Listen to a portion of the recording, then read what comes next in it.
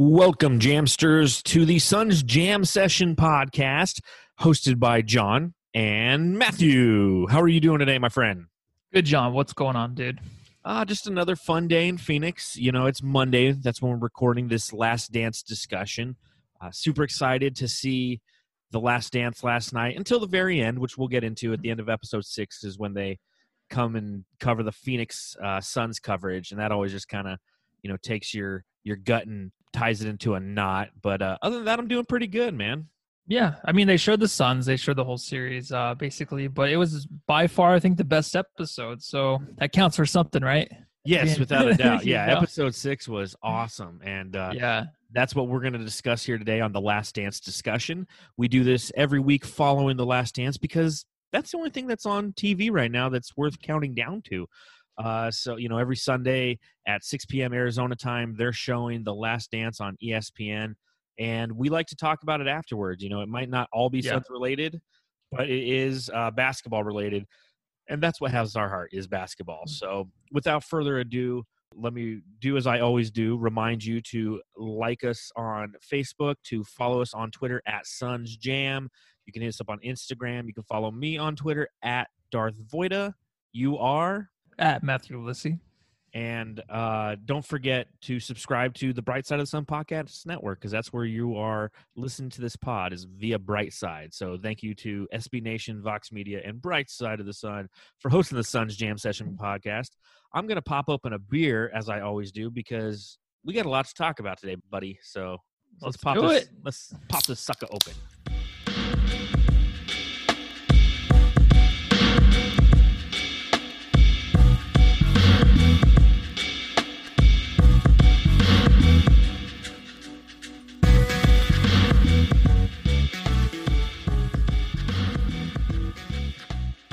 The Last Dance, episodes 5 and 6, which aired on Sunday, I think we can both easily agree were the best episodes we've seen thus far, correct? Yeah, they were great.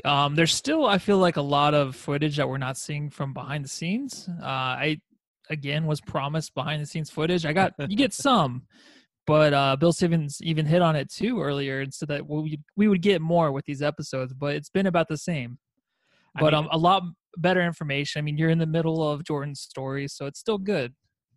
I agree with you because, this video crew followed around the team the entire year. Yes. And we're already going into, the first round of the playoffs. Yeah. And I feel like we finally saw something that was kind of cool, and that was Jordan going against one of the old United Center security guards and, just tossing quarters against the wall, trying to see who could get closest to him. And Randy Brown, I think my favorite part was when Randy Brown asked him for a playoff ticket, and he's like, what does he say? Oh, I forget. So, that's one of the parts where I didn't really hear it because audio, whenever they do the behind-the-scenes footage, it's very bad, and you have to read the subtitles. Yeah, but I didn't hear what he said. I know it's something about God getting a ticket or something. Yeah, exactly. He's like, I need a ticket next to God. And he's like, you just got one from him. Oh, yeah. And Randy Brown's like, no, leave that in the video. So, that's the kind of stuff I was expecting a lot of this documentary to be. And we finally have touched on a little bit of it, but it still isn't as extensive as I think we both hoped. Yeah. Does he have his own office, or did he have his own office in the back of the locker room there? Because he had a desk. He's always sitting at the desk with the security guards. Is that his office? Do you know? I feel like it's kind of like the Michael Jordan holding area. And, I think so too. And there's a desk that has his tickets in it, so it's got to be the Jordan compound. I think so. I think it's just this little hangout spot away from the media and everybody else. So it was actually because I think he went from there into the locker room once.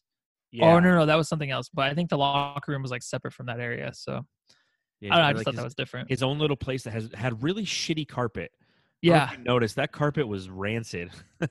Yeah, but I think, is that the old stadium or the old arena, or was it? No, that's the United Center. Was it? Okay. Yeah, so I believe that they created the United Center in 1994. I feel like when the Suns played against the Chicago Bulls in 93, that they were playing at the old Chicago Stadium. If I remember correctly, I haven't Googled it or, I don't know the correct answer to that, but I think that that's true. I feel like the house that Jordan built, the United Center, came in 94, 95, sometime after that. So by the time he is in the back throwing quarters against the wall, that is the United Center. And that was the Okay. choice on carpet that they made. Yeah. Cheap.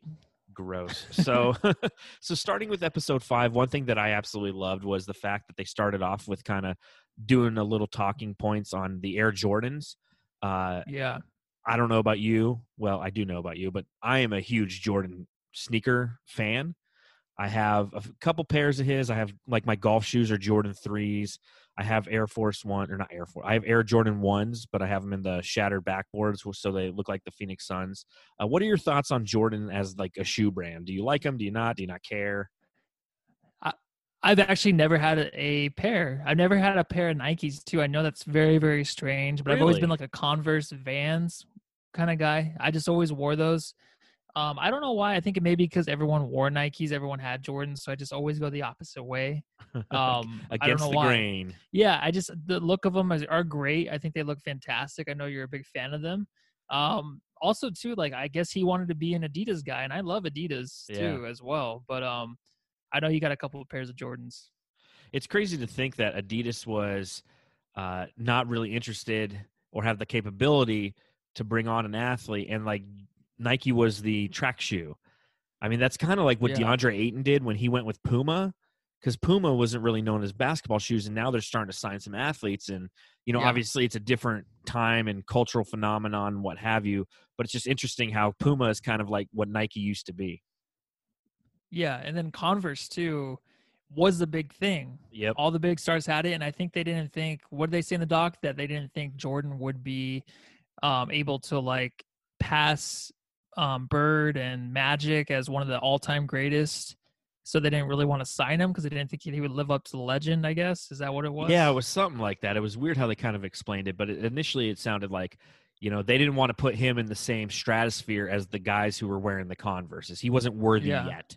And because of that decision, he ended up going with Nike, and their goal was what, like, $3 million worth of sales in the first 4 years of the contract. And I mean, obviously blew that out of the water.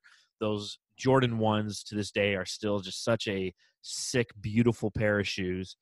Personally, this sucks because I can't really go in depth about Jordan shoes and what your favorites are and what, because you're not really a yeah. sneaker geek like I kind of am. But for those of you who are listening who are, I think the Jordan 11s are just like perfection when it comes to a shoe. And those are actually Jordan's favorite shoe.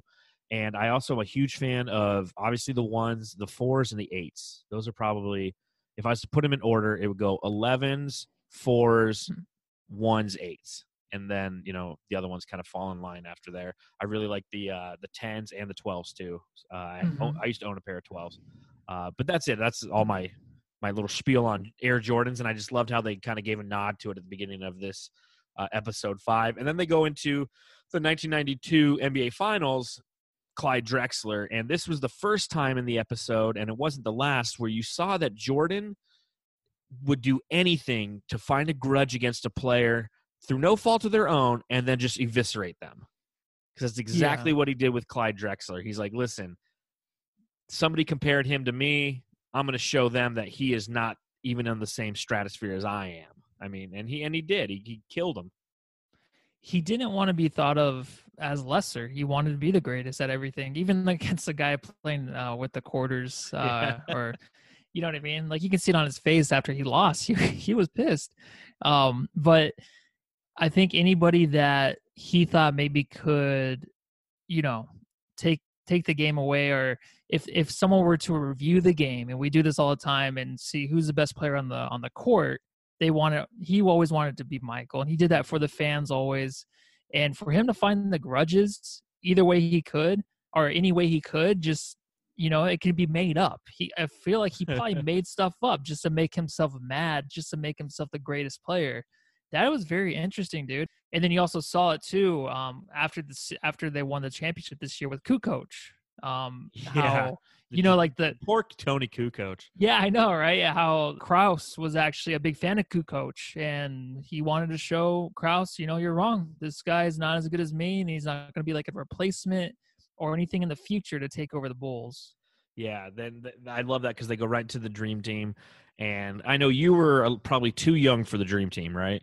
Yeah, no, I was 3. Yeah, the dream team was every bit of what they talked about on the documentary. Cultural phenomenon, made the basketball a world-renowned sport, and was just a fun summer. I remember, in fact, my little brother, my youngest brother, is 10 years younger than me. He was born in '92, and I remember right after he was born was the whole, he was born in May of '92. It was like the finals, beat Portland, and then right into the dream team. And it was like the coolest thing to see these guys finally come all together and play basketball, because again, before that it was all collegiate guys. And I always felt bad because like the one collegiate guy who was on that team was Christian Laettner, and nobody liked him. Everybody hated Christian Laettner and Duke. And Yeah. then you see kind of something that I think is really of note, considering how much flack Jordan received over the past week with Isaiah Thomas. Mhm. Because I mean, Isaiah Thomas was very defensive about what happened with him not getting up and shaking their hands at the end of the 1990 Eastern Conference Finals. And, some people were kind of like, well, Jordan could have been a little bit nicer about it, not calling him an asshole to this day and what have you. Why does he hold grudges the way that he does? But then you see that, like, one of the reasons that Isaiah Thomas wasn't on the dream team is because fucking everybody hated Isaiah Thomas. Yeah. Yeah, I guess you could say everyone did, but then also you hear Barkley later on say like he works with him now and he's a great guy, and he doesn't really want to give him a bad name just because he respects him just like Jordan, him and his game, and he respects him as a professional. But these are things where we still, even with the behind the scenes footage, we're not going to see things that would give us basically permission to say Isaiah Thomas is an asshole, because I feel like there's so much more that we don't know. Just like, how does Krause, I still don't know. I'm going to ask this question again. How does Krause not like Phil Jackson? Well, how did that whole thing happen? I don't feel like we even found out really. Maybe we'll find out later in this whole series. But like, there's just things we still don't know between these players and the stuff they do behind the scenes, to where we can get confirmation like, oh yeah, this guy was an asshole. Well, I think with Isaiah Thomas, it's kind of apparent that he was, because of the way that Magic Johnson, Larry Bird, they weren't fans of him either by the way that he played on the court. Personally, he might be a great guy. He might be one of the best guys you've ever met. But when it comes down to play, and that's where they garner respect for this guy, he was a prick on the court to them. He used to get in pushing matches and shoving matches with Bird and Magic. And I mean, they didn't want to play with this guy. And I think that it was actually interesting. I was listening to Bickley and Murata on 98.7 the other day. And Bickley, he was killing Isaiah Thomas. He couldn't stand him. He's like, I talked to Isaiah Thomas one time, and I was going to do an interview with him, and he's like, just call me back. And I called him back, and he never answered. And he's like Isaiah Thomas is one of those guys who puts on a nice face. He's got that real nice baby face smile. It's a creepy smile, though. It kind of is. It really is creepy. It's always been creepy to me ever since I was young. But it lacks genuineness. And that's what Bick was kind of saying. Bick was like, listen, this guy to my face was like, hey, I really appreciate you reaching out. I look forward to giving you an interview. And then he just froze him out for like weeks. Mm-hmm. So even to this day, Bickley's like, I don't respect this guy at all because of the way he kind of handled his business. And you can kind of see how that translates to his business on the court. And because of that, he wasn't on that dream team. Now, the other thing to remember also about Isaiah not being on that dream team, he probably wasn't the best point guard available to be on that dream team, right? He's at the back end of his career. Yeah. And John Stockton was clearly better than him at that time. At that point, and plus he had Magic on the team too. I know he's not the traditional like smaller point guard, but I mean, you have those two, and then Isaiah. Where would that fit? Would it have ruined the chemistry? Probably. I mean, probably them saying that no one liked him. Plus, like, you already had two great point guards. Why would you even need him on the team? Mm-hmm. I know he's a lot of people's favorite player, like ever, but I mean, if you're a Pistons fan, of course. But I just feel like maybe it just wasn't the right fit. Maybe that's all it was. But who knows, man?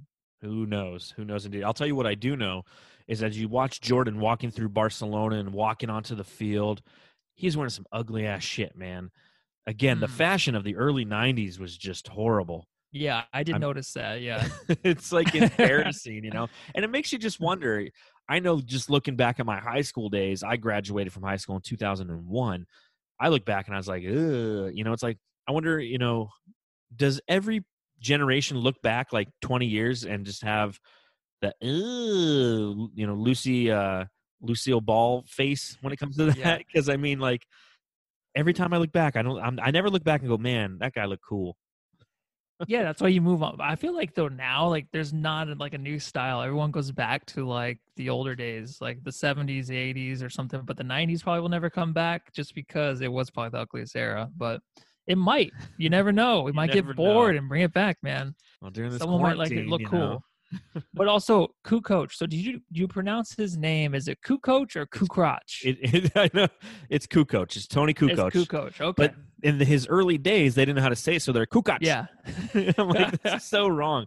But again, I just think it's so funny how that's how Pippen and Jordan responded to just simply knowing that Krause liked this guy. They had drafted him.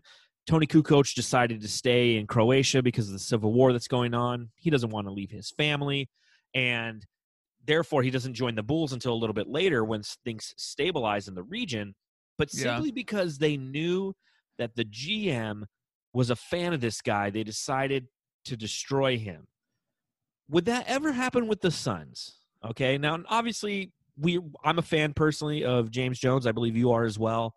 I'm a fan of Monty Williams. I believe you are as well. And I think we're both not fans of Robert Sarver. Would you ever see the Suns do the same thing where they find out that, Robert Sarver is really big on a guy, so they decide to destroy him? Do they have the capability to do that, or is that just not the modern NBA? I can see it in one instance. One instance being if we went back 2 years and let's say like Booker was an actual all-star and the Suns were making the playoffs, and it's like we have someone's pick to where we might get the number 1 or 2 pick the next year, and we're playing against Doncic. I can see like Booker putting up a great game going against Doncic, saying like, no, this guy. Because honestly, for me, that was one of the big reasons I thought Doncic didn't come here, because we have Booker. So I feel like Booker would have been like, no, like this is my team. I'm point Book. I'm gonna play like my game. I'm just as good as Doncic, and if he's here, he's gonna take over a lot of my minutes and a lot of the possession of the ball. So I feel like that would go into his mind, and he would actually compete like Pippen and Michael did against Kukoc. I think it would be the same exact thing, but that's the only instance I can think of right now when thinking about it. Yeah, I feel like the modern NBA, there's no grudges. The competitiveness is a different kind of competitiveness. They're almost competing for namesakes and monikers. I want to be known as the best, or I want to be the hot thing on Instagram or Twitter for a night, versus, truly having just that razor sharp focus and continual dedication to destroying your opponents. What was interesting is by the time you get to episode 6, they really start to go into Jordan's gambling issues, and they ask him a couple times, hey, do you have a gambling problem? He's like, no, I got a competition problem. And I think that's such a great way to put it, because to Michael Jordan, his biggest vice is wanting never to lose. And they talked about it a little bit in a couple episodes before, when growing up with his older brothers, he didn't want to lose them. He was smaller and they were better, and they beat him up, on the court and whatnot, to the point where he had that fire never to lose, and he took it to such a serious level that, even when it came to gambling, it's like, he's like, I'm not hawking my watch. I'm not, divorcing my wife. I'm losing some money on the golf course. It's not that big of a deal. But you think like he got that idea of being such a competitive guy? I mean, he is, and he was, and he won a championship. And I think just him getting over the hump and winning the championship, I think it just goes to all else, where he thinks he can win at everything. You know what I mean? So once you become the best player in the NBA, once you win a championship and MVP, you can do anything you want in life, and you're gonna win. So I think just him knowing, I'm this good at basketball, I can be this good at everything. Yeah, and he thought he was. Is there anybody cooler than like Michael Jordan on a golf course?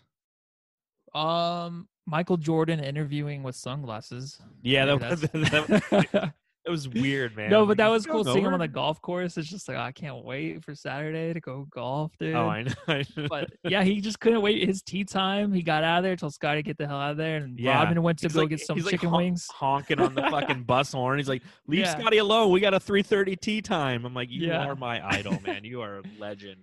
But I think it's also interesting how you really start to see the isolation that occurred for Michael, and one of the reasons why he ultimately retired that first time. As a kid growing up, and you see this guy who is just dominating the NBA. He's the best player in the world. He wins. All I do is win, win, win, no matter what. What? That was Michael Jordan, and then he just gave it all up. And obviously, they're going to talk about that in the next episode. But you can see the precursors to that because he was isolated. It's him just sitting in his hotel room, smoking cigars, which I got to start smoking more cigars because he just makes it look so cool, right? Yeah, I would if I didn't get like migraines from them. I would definitely be hitting those. Dude. I love cigars. Yeah, me too. But I don't smoke them, so I'm gonna, I'm gonna be. Well, like I better next time I Jordan, walk in guess. your house, you better be on that couch with your Yes. orange juice and a cigar. Yes, and an empty glass of wine. Yes. But I mean, that's an interesting perspective into the world of Jordan because you see the opposite of that in Dennis Rodman, his teammate, who goes out, doesn't care. He's dating models. He's dating, Madonna. He's getting drunk in Vegas, and then Jordan's just in a hotel room. And everywhere he goes, it's a circus. And I will say that I did see something very funny on Twitter the other day where there was a bunch of people who were protesting COVID at a courthouse, and there's cops all in front, and it looked like just like everyone was like swarming the cops. And your comment on Twitter was money. It's like, is Jordan staying in that hotel? Because it was the same time we're watching the thing, and everyone's just surrounding him. It's like you go from elevator to lobby to game to elevator to lobby to people just everywhere. It's just a continual thing for him, man. But do you think they just handled it differently? Because I know like Jordan had to live up to expectations because he said it for himself so early on in his career, where Rodman didn't really have any expectations. So I think just for that reason, Rodman can enjoy himself more, but Jordan couldn't. Well, I think it was a different set of expectations. Yeah. Jordan's supposed to be perfect. He's the superhero. He's the guy who you look up to and you want your kids to follow in his footsteps from a competitive level and, caring about winning and competing. And the expectations for Rodman are different because he's the party animal. He's the guy who is going out there and getting trashed. So when he goes out and he gets trashed, you're like, oh, it's just, Rodman's getting trashed again. Where if they found Jordan doing that, it would be completely different. I think it's very similar to 2020, if you will. The expectations of 2020 with everything that's going on this year, everything is so low now. I mean, the Pentagon just announced the other day that there's fucking UFOs. Nobody cares. There's like these giant killer hornets now in Washington. Nobody cares. I mean, it's just where if you either one of those things, if you told me last year there was like giant killer hornets, swarms of them killing bees in Washington, and they could invade, places around here, I'm like, damn, we need to get on that. Or if like 3 years ago you told me that like there's UFOs and the Pentagon confirmed it, I'd be like, oh my God, dude, we're going to be talking about this for a long time. Nobody's even talking about that stuff because the expectations have changed. 2020 is equivalent to Dennis Rodman as a year. It's the personification of Rodman if he was a year. That's true. And I think even I listened to Bill Simmons today, but I was thinking it too, where he's sitting in his hotel room and he can't really do anything. It just reminds me of quarantine where like that's the way he was living his life all the time, was just the quarantine life like we are right now, man. Yeah, it's ridiculous how Jordan was quarantining before quarantine was cool, man. Yes, he was. He did everything better and different. But again, episode 6 gave us kind of that insight to that. I like it because it's really starting to bounce back and forth between the timelines, between 98 and then 92 as a dream team and then 93, which I really thought that team wasn't the best Bulls team. They talked about how the 92 team might have been the best Bulls team. And I agree with that. Watching them growing up, as well as seeing some of those highlights. I mean, you saw how they moved the ball, how they were just so effective offensively and defensively and active. And by 93, the injuries were starting to hit the team. I know B.J. Armstrong was out for a while, and John Paxson wasn't playing overly well. Cartwright was out a while. So the team, at the end of like a 3-year run, you really start to see that fatigue. And you start to see that it's a team that is having a hard time getting through opponents. And then they have the legendary 1993 Eastern Conference Finals matchup against the New York Knicks. And, they lose game 1, and then they sweep them from there on out. They go 4-1 because Jordan, again, using grudges. What's the grudge this time? It's the media. Yeah, they were down 2-0 in that series. And that's right. That's right. They did well. I think it was 2-2, and then in game 5 they won by just basically this guy, I think his last name was Smith. He played for the Knicks, and he couldn't get the ball in the hoop underneath the basket Yeah, poor for guy. like the last 10 seconds. Yeah, And they I lost remember that game game. 5 that way. So, I mean, it was closer than what people thought, I think, when you look back at it. The thing is, like, Jordan, and after even beating Phoenix, he was just relieved. And they even showed it. Like, Yes. he was just like, the Suns, I feel like, it would have been more of an enjoyment win if they would have won. They would have been, Of course. you know what I mean? Because they, of course, none of them done it before. Jordan's just like, I just got to get through this and go home and relax. That's what it seemed like. And that's why BJ Armstrong kind of described Jordan. I think it was in the 92 year where he talked about just he was playing a different kind of game where Jordan was just playing to win the game basically, but not really playing basketball. He's just like managing it in a way to where he's on a different level than anybody else. And it's impossible to defeat that guy just because he knows he's going to win. He knows the ways to win, but he's not even really playing basketball in a way. It was just really a strange way to describe it, but you can see it. You can see how he did that to the Suns and the Knicks and every other team. And everybody else who was in his path. Well, and that's the difference between a hungry team like the Suns that year and a team that's trying to live up to expectations. When they finally do climb that mountain and plant their flag on the top, it's not a celebratory plant of a flag. It is a planting of relief. They're more relieved to have conquered the expectations than they are happy to have won it. And that's always the difference between, a team that wins it for the first time versus a team that's, second or third time. And you really see that with Jordan. And it's something that in hindsight, you don't think about it too often, but you just think about how hard it is to win time and time again. It's not easy. It's not easy in any way, shape, or form. I actually, after I was done watching The Last Dance last night, I turned over to MLB Network and they're doing Game 7 Sundays. And they had the New York Yankees versus the Arizona Diamondbacks 2001 World Series on. And I watched the entire game because I've never seen the broadcast. I was at that game. I never sat down and actually watched the entire broadcast. And what I forget is if the Yankees had pulled off that game, that would have been the 4th championship in a row. Like the last team to do that was like the 56 Yankees or something. It's ridiculous. And how hard they were talking about it, during that broadcast. They were like, listen, at the end of this, like this is it. Like at the end of this season, Paul O'Neill's retiring. Tino Martinez is a free agent. El Duque is a free agent. Chuck Knobloch's a free agent. I mean, this whole team that started to run in 1996 is hitting either the free agent market or they're retiring at the end of this season. And it's amazing what they've accomplished because not so many teams accomplish this when they have that window that's open. You talk about teams and their windows and how big is a window. And it's like for the Warriors example. Everybody's like, oh, well, their windows, it's 3-4 years, after they've won a couple championships. It's like, yes, it could be, but between fatigue, personalities, GMs, everything that kind of molds together and makes a team and an organization, it is so hard to keep everything together and keep everybody with that fire and that hunger. And you even see it with Jordan. I mean, he won. He had the competitiveness to win, but he was over it at that point. Yeah, and you need a break. I think every team does, especially the Warriors. They had the break this year where no one was playing. Yeah. But also, so Jordan leaves the NBA, but why would he? Okay, if it's because of the media, he needs to relax. Going to baseball, wouldn't you think that would be even more hectic dealing with the media then, answering the same question again over and over? Why are you here playing baseball, explaining everything over and again? Like, I just don't know. Is that really even a break from anything if he goes to baseball? I don't think necessarily he needed the break from basketball, as they're going to most likely show in episode 7. His father dies. And due to that, he's already kind of on the edge. He's tired of being isolated. He's tired of the media asking him the questions. He's tired of being under the microscope. And he's contemplating if he has any competitive spirit left. And if I recall, the way that he retired, he's like, listen, I've gotten all I've wanted from the sport of basketball. I want a new challenge. And to him, he's always trying to find that new challenge, that new grudge.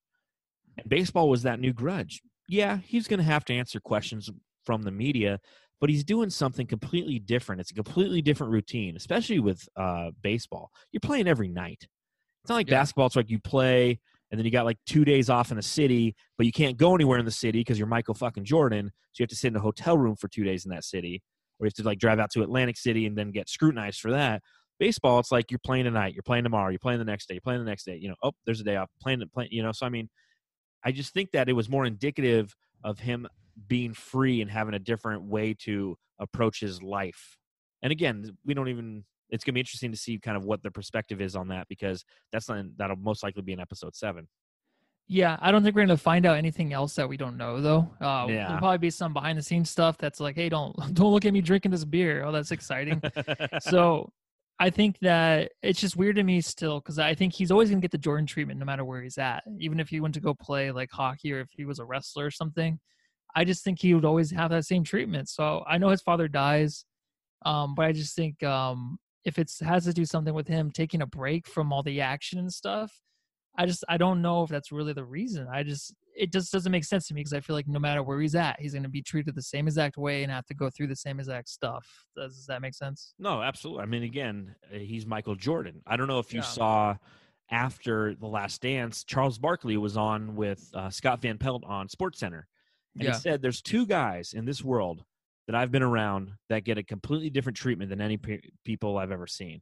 He's like, no offense to Bird or Magic or anybody out there, but Michael Jordan and Tiger Woods were on a whole nother level than everybody else. From the way that people reacted when they saw him was completely different than anything else. He's like, I've been an NBA star. I know what it's like when people react to me. It's completely different with Jordan and Tiger.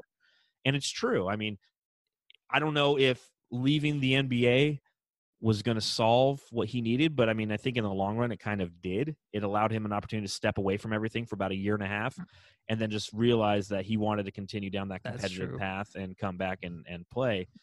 But again, I think it's just interesting to see that hint of isolation, and that's all it is. It's just a small little glimpse into what Jordan's day-to-day life really was, and I thought that was just super interesting, because you never really think about that.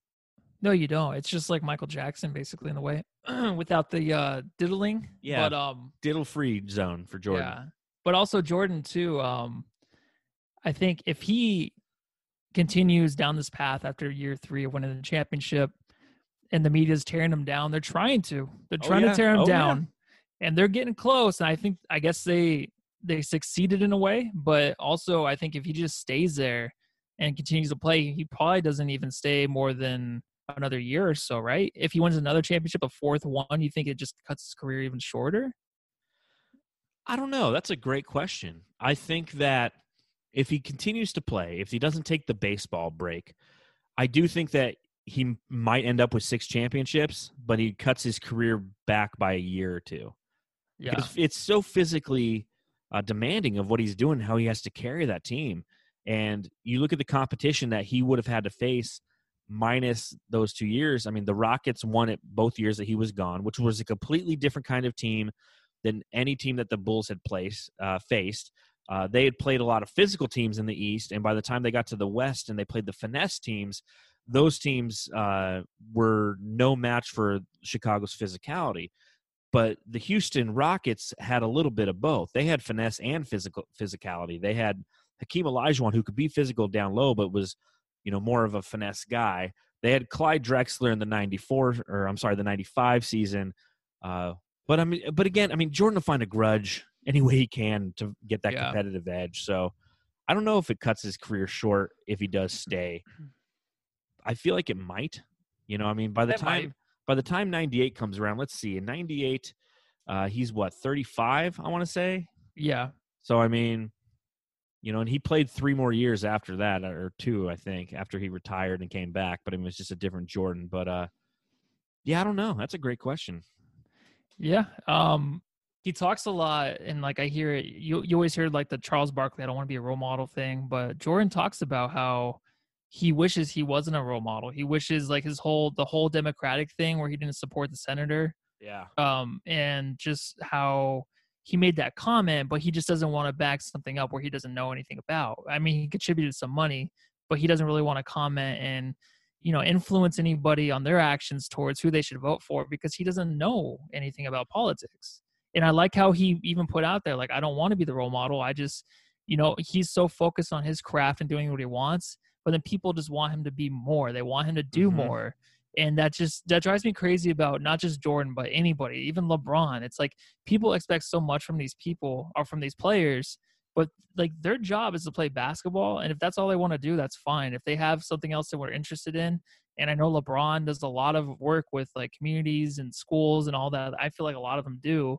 We don't get to see it, but I just think their political views, any kind of views that they have and they don't want to share, or else if they do want to share, that's good for them. But if they hesitate to go the other way, for people to like to get so upset at them for that, it's something that really drives me nuts. And I'll never understand how we can just really look at these players as someone that is like our son or someone that we're married to, or, you know, like we're their mom or dad, that we have to like, you know, have expectations for them. It's crazy. Well, I think the only expectations we should have for them are on the court. You know, I mean, it's such a double-edged sword, and that's what celebrity is. You know, if you have Jordan, who wants to be a role model, but he wants to be a basketball role model. He wants you to pattern your game after his and understand his competitive fire and emulate that. That's what he wants to be remembered for. He doesn't want to put out who he's voting for or what his political views and agenda are. And again, it's a double-edged sword. If Jordan does come out and say, hey, I'm going for this guy because he's a Democrat and he's potentially going to be the first African-American senator from the state of North Carolina, now you've alienated a whole bunch of people who are voting against him, right?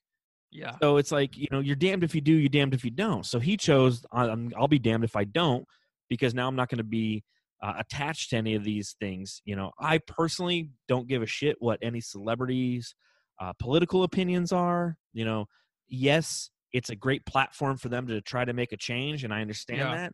But at the same time, like, I don't care. You know, it's not going to affect my opinions and views. I'm not going to sit there and say, you know what, I have a stance on this issue, and then Jordan comes out and has an opposing stance. Like, you know what, I've changed my mind. It's not the way it works. So I respect the fact that Jordan did that, and I think that Charles took it to the next level when he made that "I'm not a role model" commercial, and it's true. They should be role models for competitiveness and desire to win, and you know, how to handle yourself with the spotlight of the media on you. They shouldn't be role models for how to approach your personal political issues or your religious issues. You know, again, if you are basing those issues off of what a sports athlete is saying or doing, you got some problems.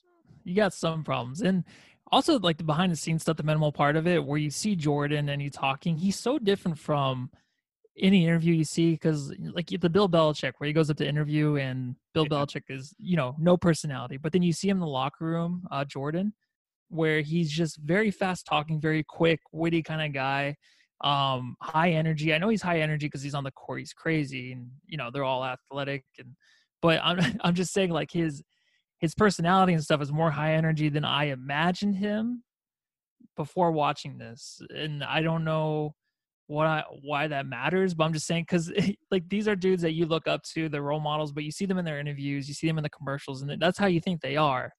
But I always think like if you actually hang out with these guys and you want to be friends with them, like they have such a different personality than what you think. And that's why I just wanted to point that out, because I didn't imagine Jordan having that kind of preppy, like talking kind of guy. I don't know if that makes any sense, but I just feel like he had a totally different personality than what I would have thought. Well, there you go. That means that the behind the scenes footage is giving you what you wanted. A little bit. Well, I think the last thing obviously we need to talk about is the 1993 NBA Finals. They obviously covered that in this episode, and you really got to see a couple different things that excited me. One was just seeing those old Suns uniforms looking great in high definition. I mean, those were great. God, I wish we had those back, man. Yeah, the purple ones, especially when they're in Chicago. Yes. Yeah, Barkley runaway dunk. Yeah, look good. Oh, I miss those. Yeah. And then I actually today on NBA TV, they were doing like this date in history. So I'm, you know, right before we got on this podcast, I was watching the 1994 first round of the playoffs, and it was the night that Charles Barkley dropped 56 on the Warriors in Golden State. So I got to see those uniforms again, and it's like, Man, those are good-looking uniforms. The other thing that you got to see is just how good Charles Barkley was. You know, a lot of fans who are younger don't remember seeing Charles Barkley play and how athletic he was. You know, he was the round mound of rebound, and everyone saw him kind of balloon to be a larger gentleman in his later career. But he was super athletic, super physical, very Zion-ish, if you will. You know, a great second step, very athletic, could dunk, you know, not as highlight dunks as like Zion does, but just super athletic. And it was interesting how he stated that he thought he was the best player in the world until he went up against Jordan in the 93 finals. Yeah. But the confidence that he had though before that, it's in that statement, it's something like, did you even know like he thought that? Would you even think that? I mean, it's a good thing to think, but I feel like just maybe that year or two, he thought like, no, this is the team that's going to win, and I'm the best player. I'm going to beat Michael. And then Michael just pretty much, he scored 41 points a game in the finals. Yeah. And then also just watching the Paxton 3, but they had the sad piano music playing behind it. I know. Just to make it worse. It's like, I've seen that many times, but not with like the sad piano music. Yes. Played behind. So it just breaks your heart every time you see that. It does, man. And then, of course, you know, Krause was a fan of Marley, so Jordan decided he's going to pick on Marley and goes at him the whole series. And one thing, I was listening to Bill Simmons and Ryan Russillo, I think it was last week, and they're doing their own little thing on the Ringer podcast called the Rewatch of Bulls. And they were talking about the 93 series against the Suns. And they noted how easy it was for Jordan to get to the hoop. He could get to the hoop anytime he could. And that was one of the faults with that Suns team that year. Again, the fault that we have every year is we just don't have the size. There was no one down low who could really stop Jordan. Once he blew past Marley, it was whatever he wanted to do. And it's just so disappointing, especially that Game 6. You know, one thing they didn't really talk about was the fact that the Suns, if you include that last shot that KJ got blocked, which they didn't show on the doc, the Suns missed 7 out of their last 8 field goals to end that game, and they lost by a point. If they make one of those field goals, that Paxton 3 still has the Suns up by 3 with the ball.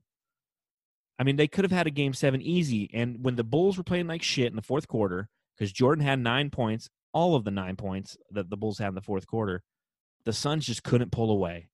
And had they pulled away, it would have forced the Game 7 in Phoenix, and you don't know what would have happened. But sadly, Pippen to Horace to Paxson for 3, and that's where the Suns, those are the last minutes that the Suns played in the NBA Finals, because they have not been back since. Yeah, you brought up Russillo too. He had a hard time with this because he was really big on the Suns. Yeah. And he even mentioned like it was kind of hard to watch. It's funny because he's not even a Suns fan, but he's a big Barkley guy. He was a big Barkley guy. So I think it was tough for a lot of people because this was the Bulls winning their third. People were probably, against the Bulls. I know everyone loved Jordan. Everyone loved Jordan, but right? Or else were they against Jordan by this time? Did they want them to lose? Well, I think that internationally they were probably for Jordan because that's how it just kind of went. But I think domestically, unless you're a Suns fan, you probably are, you were having the Bulls hangover. You were kind of over it. It's like the Patriots and the Warriors and Alabama. These teams are always winning. Okay, I want to see somebody else win. It'd be nice to see that Jordan is mortal. But again, that's what he does. He proves everybody wrong. So the last thing I will say on The Last Dance was I was a big fan of the soundtrack on these 2 episodes. They had an Outkast song playing. Rosa Parks. Yeah, such a good song. Yeah. And I mean, just the way that they just, kind of putting this thing together, it's a fantastic watch. My dad, who is 74 years old, gave me a call right after it was done, was talking about it, and we were talking about where we were when Paxson hit that 3, and we were eating Bigfoot pizzas. And I asked my dad, I'm like, did we get that from Pizza Hut? And he said, no, it was from Round Table Pizza in Simi Valley, California, which is where we lived at the time. And essentially what it was like a pizza that was like 3 feet long by 1 feet wide. And we used to smash on that during the NBA Finals when we were living in Simi Valley. And, so it's fun going back and reminiscing those things. Another thing I noticed is as they're going through the 98 season, they wore those black jerseys a lot. The Bulls did. I wasn't a big fan of those. Yeah, black ones are tough to pull off, I feel like, especially when you got the red, because the Yeah. red is so much darker too. So you have the red and the black. It's kind of hard, dude. That's why I feel like the Cardinals don't have good black jerseys. Hey, yeah, no, you're right. The black jerseys just, at least they have the white number, so at least it Yeah, pops a little bit the more. white and black's always good, but red and Yeah. black, no. Do you have anything else on this week's Last Dance discussion? No, just let's get through Depressing this. at the end. Yeah, let's get through this one, and then hopefully there's not too much. I want to see some good behind the scenes footage, but I don't want to see a lot of judgment from people out there on You're saying that every media. week. I know. I just just leave it, let it be. It's in the past. Everyone needs to move on. Isaiah Thomas and Jordan, unless Isaiah did something that we don't know. I don't know. Who knows, dude? Well, I'm looking forward to next week, and hopefully, ladies and gentlemen, you're looking forward to hearing the Suns Jam Session podcast cover it again. We enjoy doing this pod. We appreciate everybody who subscribes and follows us on Twitter at Suns Jam and Instagram at Suns Jam and Facebook. You can follow me on Twitter at Darth Voida, Matthew Lissy. And again, thank you for tuning in, and have a great day. I'm done talking. All right, everybody, have a good night and stay home and love your family. Amen.